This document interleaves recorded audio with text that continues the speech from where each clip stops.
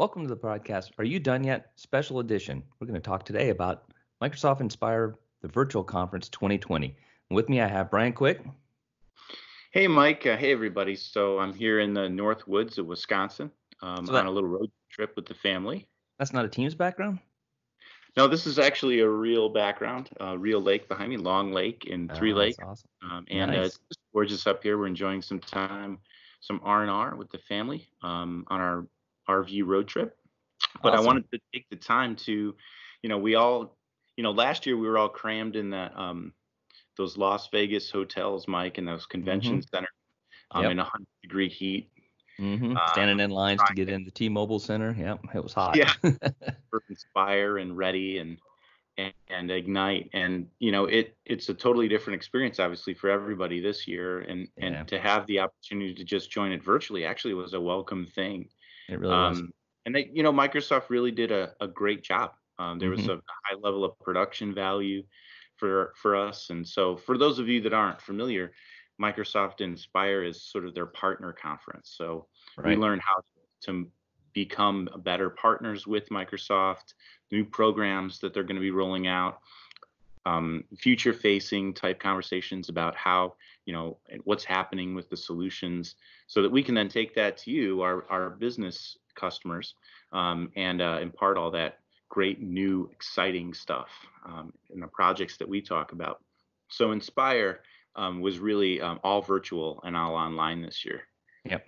It was. And they did, like you said, the production value was great. They did some very clever things with walking into the T-Mobile Center and there was nobody there. I know we both attended the main keynote speech with Satya Nadella. I thought that was really interesting. What did you think about that? Oh, I thought it was awesome. He's always inspirational. He's got such great business insights, and he's always, pitch perfect in terms of what's going on in the environment. He talked a lot about the challenges that we're all facing, and how we as partners in the Microsoft community can help really enable and are enabling this, a lot of these business pivots that our customers are having to go through to cope with kind of this new normal that's out there. So I thought at a high level it was really awesome. Great user stories that he went through. With Land of Lakes and T-Mobile and some of the others. Really good stuff. Yeah, you had LinkedIn post about the Land O'Lakes butter that was behind him on the shelf, and what was that for? And I guess you found out later in the session anyway. Yeah, I had actually, just kind of making a joke, why is there butter on the shelf? And I circled it and put it out there during the session. And Went then, viral. Yeah. yeah, it kind of went viral. I had like 3,000 repost views of it. So it was crazy. Yeah. But it was a great case study. We had, he went through the whole thing, and then I went back and reread the whole piece. And, the user journey was more than just enabling technology to make business better. They actually had some, Microsoft and Land O'Lakes had partnered on a broadband initiative to bring broadband to these underserved rural communities. And one of the outcomes of that was that they actually helped improve, virtual healthcare, because these people, first of all, even before COVID, they had problems because they were remotely located far away from, healthcare providers. But now they're able to do a lot of virtual, doctor's appointments and checkups and all this kind of stuff. And it's actually improving the quality of life, which was a completely unintended consequence, but it was an awesome, side benefit of the technology that was deployed. It's amazing stuff. You talked about what should be rebuilt, what should be reimagined, and what should be left behind. And I Yeah. thought that was really profound, three things to keep in mind as we kind of build back better out of the situation that we're all in.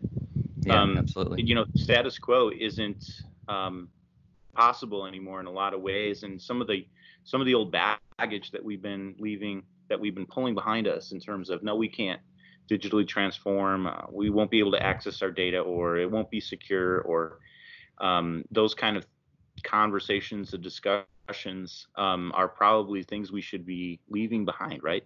Yeah, absolutely. And in some cases, they gave some examples, and we've seen them with our customer base too, where there actually is a very rapid move towards a new thinking towards some of these digital transformation initiatives, and some of it is just kind of scrapping some of the things that were going on in the past, and also the velocity of change has really increased, and we've actually had customers tell us that they've been able to do some of these initiatives and things that our customers and a great example is when we interviewed Tad Haas from Edison 365, and he's talking about a distillery out west Yeah. that had pivoted to making hand sanitizer. And, they already had the alcohol and things like that. So, but they said, they were able to do that within a matter of days, and normally it would have taken weeks or months to retool to do that. And it shows that not only is the technology there, but the human initiative to get things done can really change the paradigm of how work is accomplished.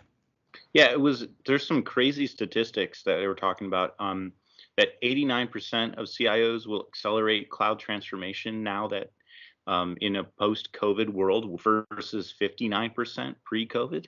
Wow, Which I thought 60% increase. Wow. I mean, Yeah. it's crazy. And then you're looking at the Power Platform. They were saying in the Power Platform alone, 90% of the Fortune 500 are already using it. Right. And they were talking about a return to workplace solution that they built on the Power Platform with the help of a partner. The other thing that was interesting, what was a new concept, was what he called tech intensity. Mm-hmm. And tech intensity is using tech to drive business transformation. Mm-hmm. So it's not we're not really, I mean, there's a new term, digital transformation, something that's been floated around for quite a while, but tech intensity is something that I think we'll hear a lot more about from Microsoft. Yeah, absolutely. Absolutely. What was really awesome is on that same keynote was the Brad Smith tour. So when he took us around Seattle, and we had an opportunity to see the various places, and he was even in a kayak just in the cool. lake there. I thought it was really well done. It almost had like an Anthony Bourdain sort of feel to it, didn't it? Mm-hmm. Yeah, it sure did. And it for those of us who've spent a lot of time out in Seattle and Redmond and the campus and everything else out there, it was kind of nice to see it. It was very nice days that they did the filming of that. Obviously, it was nice clear skies. You could see Mount Rainier, and they also showed the new campus core that they're building there, which looks pretty exciting. So when all this is over and we can travel, I really look forward to getting back out there and seeing our colleagues and friends at Microsoft. Yeah, me too. That was really cool and exciting. Well, there were a lot of other sessions besides the keynote that we went to and that we found. I think we kind of almost picked the same ones, Mike, because I think we're kind of interested in the same stuff. Yeah, but I think we did. So I went to one about. We're really trying to tighten our relationship with Microsoft. So some of the ones that we picked are about, what's the co-sell program? How did it improve this year? How can we get more invested in that? And I know that's a huge area that Innovative E is going to be looking into, right? Yeah, absolutely. Yeah, and that's a way to really more formally connect. There's always been these connections that we've had with the field and the product teams and the marketing teams and all those. But this has actually put some really nice some formal check boxes in there that will help, I think, really accelerate solutions for customers. Yeah, it will. And you know what? We're really getting into the Power Platform, and we're diving into the deep end of the pool head first. And there were a lot of really great sessions about how to build a practice around the Power Platform. So we're going to be leveraging those for the advantage of our customers. I know you guys are all out there thinking, can I do this thing? Or is it something that I need help with? And I think we're going to offer some guidance on that in the near future, right? Yeah, and they really hit the nail on the head, and they had some really great guest speakers in there that talked about ways to help customers navigate this Power Platform journey, which it's a little different because it's a low-code, no-code solution. So the great piece of that is it's going to enable these business folks at these endpoints, or what someone on the actually called the friction points, right? It's these business friction points where there's issues that they need to resolve. And it moves it away from the core IT technology developer set, the professional developers, into what they call these citizen developers. So you can really start to address these. You can do rapid prototyping of applications. I think one of the terms or one of the statistics they threw out was that over the next 3 or 4 years, there's going to be 500 million apps that are going to be developed, which is like more apps than have been developed in the history of development, right? And a lot of these are going to be these rapid prototypes that will be built by the business type people to solve these particular problems. And then from there, you can actually start to say, okay, which of these are going to kind of need to be extended? Some of them will be fine as a smaller app that's there. Some of them will be ready to be extended with professional developers and move into it. But one of the points that Satya made when he's talking about it, and some other folks have talked about, is the Power Platform and the fact that you're building it on the CDS and these components, these core components of it, allow you to move at scale. So when you do take one of these apps, and they won't be all of them, it might be 1 out of 10 or 1 out of 20 that really need to go to scale. It'll be easy to move it to scale because all the underpinnings are there. You're not going to be like complete rewrite and everything else. But so it's really, really interesting stuff, and a very bright future for the organizations that will embrace this platform to be more responsive to their customers' needs. Yeah, and Microsoft's really taking this stance of, hey, if you weren't in the cloud before, and now this is a catalyst for that. It's not a reason not to do it. So what we're trying to do is we're going to make sure that we're in touch with our customers. We realize that there's maybe some workloads there that you've been a little bit resident to move to the cloud. Maybe it's your project management system or your collaboration solution. Maybe there's some line of business systems and you want to take those business rules and build them into Power Apps or Power Automate. Let's start talking about that as something that we need to do in order to really enable the type of collaboration of the future. With everybody being remote, working from home, we can't just pass paper or drop by somebody's desk anymore. And that good old Excel spreadsheet is not really fitting the bill anymore in a collaborative environment where you have a remote workforce. So let's talk about getting those things into the Power Platform. We'll walk through the security. We'll walk through all of the reservations that you might have about that, the licensing, your concerns about supportability. And we need to really move these things forward into the cloud, and we can be there to help you do that, Mike. Right. Absolutely. You're absolutely right. Yeah. So Mike, one of the other things I heard was a great quote, and I think it has a lot of relevance to our conversations with customers. Collaboration is the new innovation. 95% of collaboration does not come from you. And this was in the Microsoft Industry Innovation discussion, breakout section. And I thought that was a really profound statement, especially because of what we talk about with Edison 365 ideas and open innovation. Yes. Essentially, the ability to bring in all these ideas from not only your employees, but also from your customers, and opening that up in a type of portal, which is something Edison 365 Ideas does. And I know we talked to Tad Haas at length in our previous episode about that. So yeah. I thought that was really, if fundamentally on target, because, if you think that you're an innovator, you're really, 95% of innovation does not come from you. It comes from your community. Right. Yeah, and like you said, that community can be your customers, but with the open innovation component, it also can be, it could be university, academia, it could be other communities that live out there that are completely outside of kind of your domain or maybe your security infrastructure, but they still have a secure way to manage all that information. So right.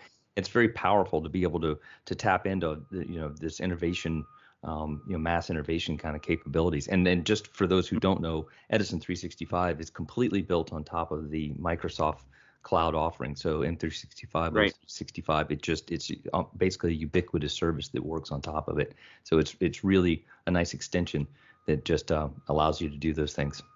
You know what? As a side note, I know that Edison is actually running a promotion right now about that. So if you purchase, Edison 365 Ideas and innovation management for your employees, if you're an education institution, actually give the innovation piece for your students as part of that program. So it's a really great idea, because you want to get those ideas from the whole student body as opposed to your employees, and they're making that free. Right. Yeah, that's a great promotion. And they're doing it because a lot of these institutions have been hit hard with enrollment being down and things like that. So they're trying to help, kind of give back a little bit, and at the same time, be able to use this platform to help with innovation that may help their institutions do better things. Yeah, it's exciting. Hey, wasn't there an observation you had about security? I thought we were talking about that before. Yeah, so during Satya's keynote, one of the things that he mentioned, and he just mentioned passing, like he does so many things, it's so great. He used this term called zero cost security, and it just struck me. I was kind of like, oh wow. So we all know that there's been people and organizations that have hesitated going to the cloud. They've got their own security departments and all these other things, and they want to stay on premise or whatever. And of course, as we discussed, people are moving to the cloud faster than ever. One of the reasons is that security is baked in. But this idea of zero cost security is basically when you buy M365, you get all that security infrastructure that comes with it. So Microsoft has made the investment, and as a company, you get the platform as a service, and then all the software as a service for the Office suite and all these other Power Apps and all these things that you get. But then you also get all the security that's just baked in. There's not an additional layer of costing for all of that. It's there, which is really phenomenal. It's kind of a game changer, I think. Is because a lot of people are doing like point solutions for different types of security, like multi-factor authentication or conditional access or just intrusion detection. But Hmm. Microsoft provides an alternative to that. You don't have to go to all these different point solutions. They just bake it into the suite. So it's really kind of a game changer in terms of your overall value you're getting from the cloud, Hmm. and the amount of vendors you have to deal with. Mike, there's one more thing that I think we need to mention about what happened at Inspire. Some little award that we may have won.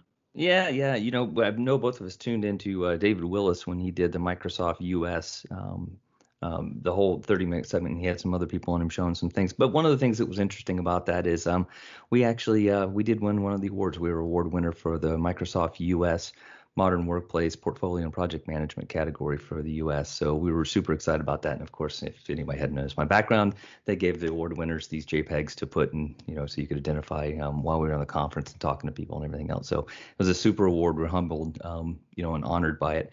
There's a lot of great partners that work in this space. And it was just really an honor to receive it, and a testament to our customers and our partners and employees that do such great work to build these solutions. Yeah, Mike, I was really excited when that was announced, and David Willis took the time to specifically call out Innovative E as being the Project Portfolio Management Award winner for the U.S. And I just got chills, man. It was great. It's really great to see kind of our work paying off, and it's really because of you, our customers, that we're able to do that. And so, thank you for sharing your needs and challenges with us. Thank you for bringing us along on your journey. And we hope that we meet many more customers this fiscal year, and are able to hit the ground running. Mike, there's one more thing I wanted to cover today. What do you think of the beard? Um, I think you're looking very kind of hipsterish, like you've maybe been on vacation and traveling around and not shaving lately. Well, all right. I'll make sure I shave it before I get home. So, Mike, thanks a lot for the talk today, and I hope you have as good of a weekend as I will here in the Northwoods. Thanks. Thanks, Brian. Have a good day. Thanks, everybody.